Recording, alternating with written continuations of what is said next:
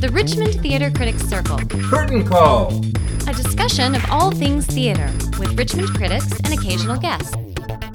Welcome to Curtain Call, Act 6, Scene 19. I'm Jerry Williams from Sifter. And today I'll be talking with Andrew Gall, who is the writer and director of Walled In, a world premiere play that will be starting May 27th and running through June 26th, almost a month.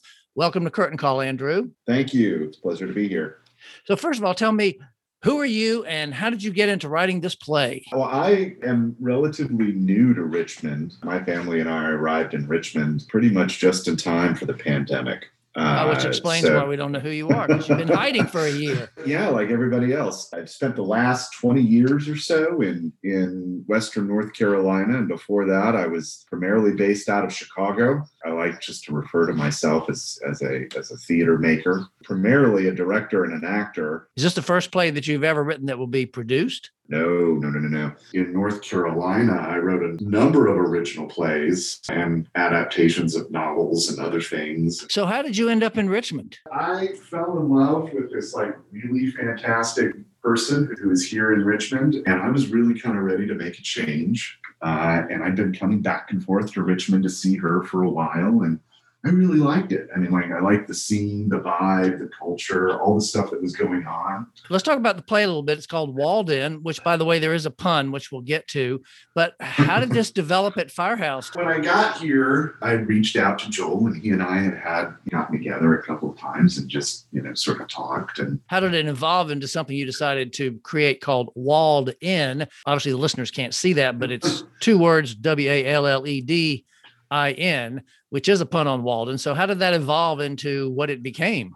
At one point, I taught college for a long time. At one point, I did do some teaching in a prison. And I thought, some of those guys may really kind of struggle with transcendentalism. So that's really kind of where the seed started. And so I created this character that was loosely based on some of the folks that were indicted during the Mueller investigation. Created this fictional character who was in prison for white-collar crimes. And this is the person who's having to read Walden as a part of a prison education program. And he starts off the play being very, resistant to it. He's toxic and aggressive.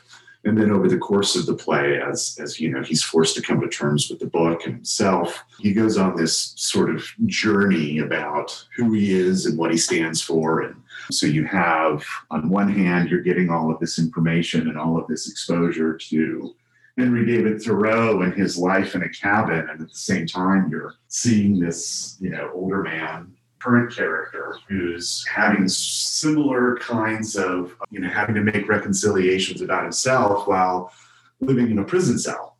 So luckily it did not come from your own personal years behind bars, which is No.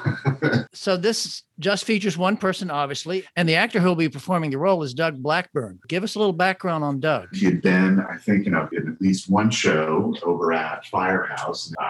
Doug's background is, he's been kind of all over the place. He's been in LA and he's done, I think, some film work and some theater work. For both of us, it's a little bit out of our comfort zone. This is certainly the first piece that I've ever written for one actor. And this is the first time he's ever performed a piece with, just one actor. He keeps saying in rehearsal, it's like, it's so interesting to be to be here because usually I'm like the character guy.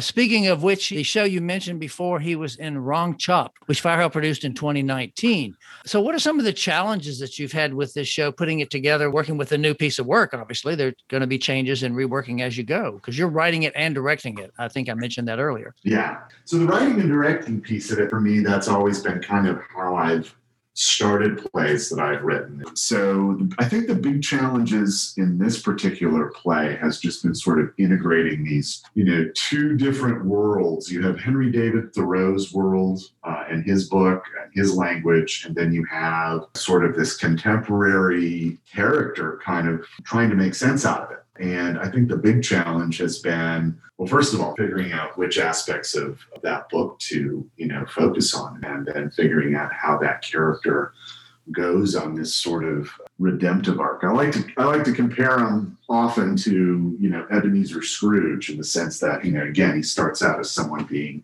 in this relatively kind of toxic place and then ends up going on sort of this transformative journey. Right. Now, it sounds kind of heavy and or arty. What can you say to listeners that'll make them think, oh, well, do I want to see this? Is there some humor in it? Is it not quite as heavy as it sounds like in this discussion? I think it's pretty accessible. I really wanted people to, be able to, kind of understand Thoreau and how Thoreau's book and how his thinking is really still relevant. I don't know that it's heavy, and there's definitely aspects of it that are satirical and funny.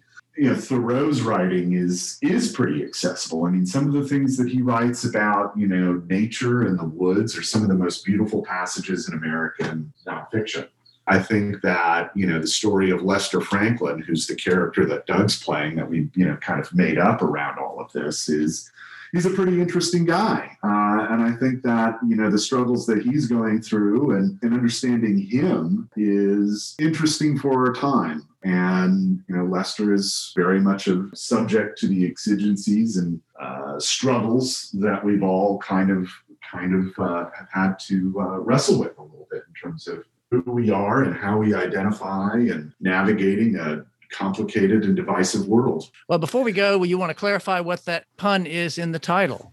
So Walled In, the book, is the basis for the title, Walled In. And the pun there is that this is a character who's walled in jail while reading Walled In, the book. Got it. And of course, now it'll be up to us to see it.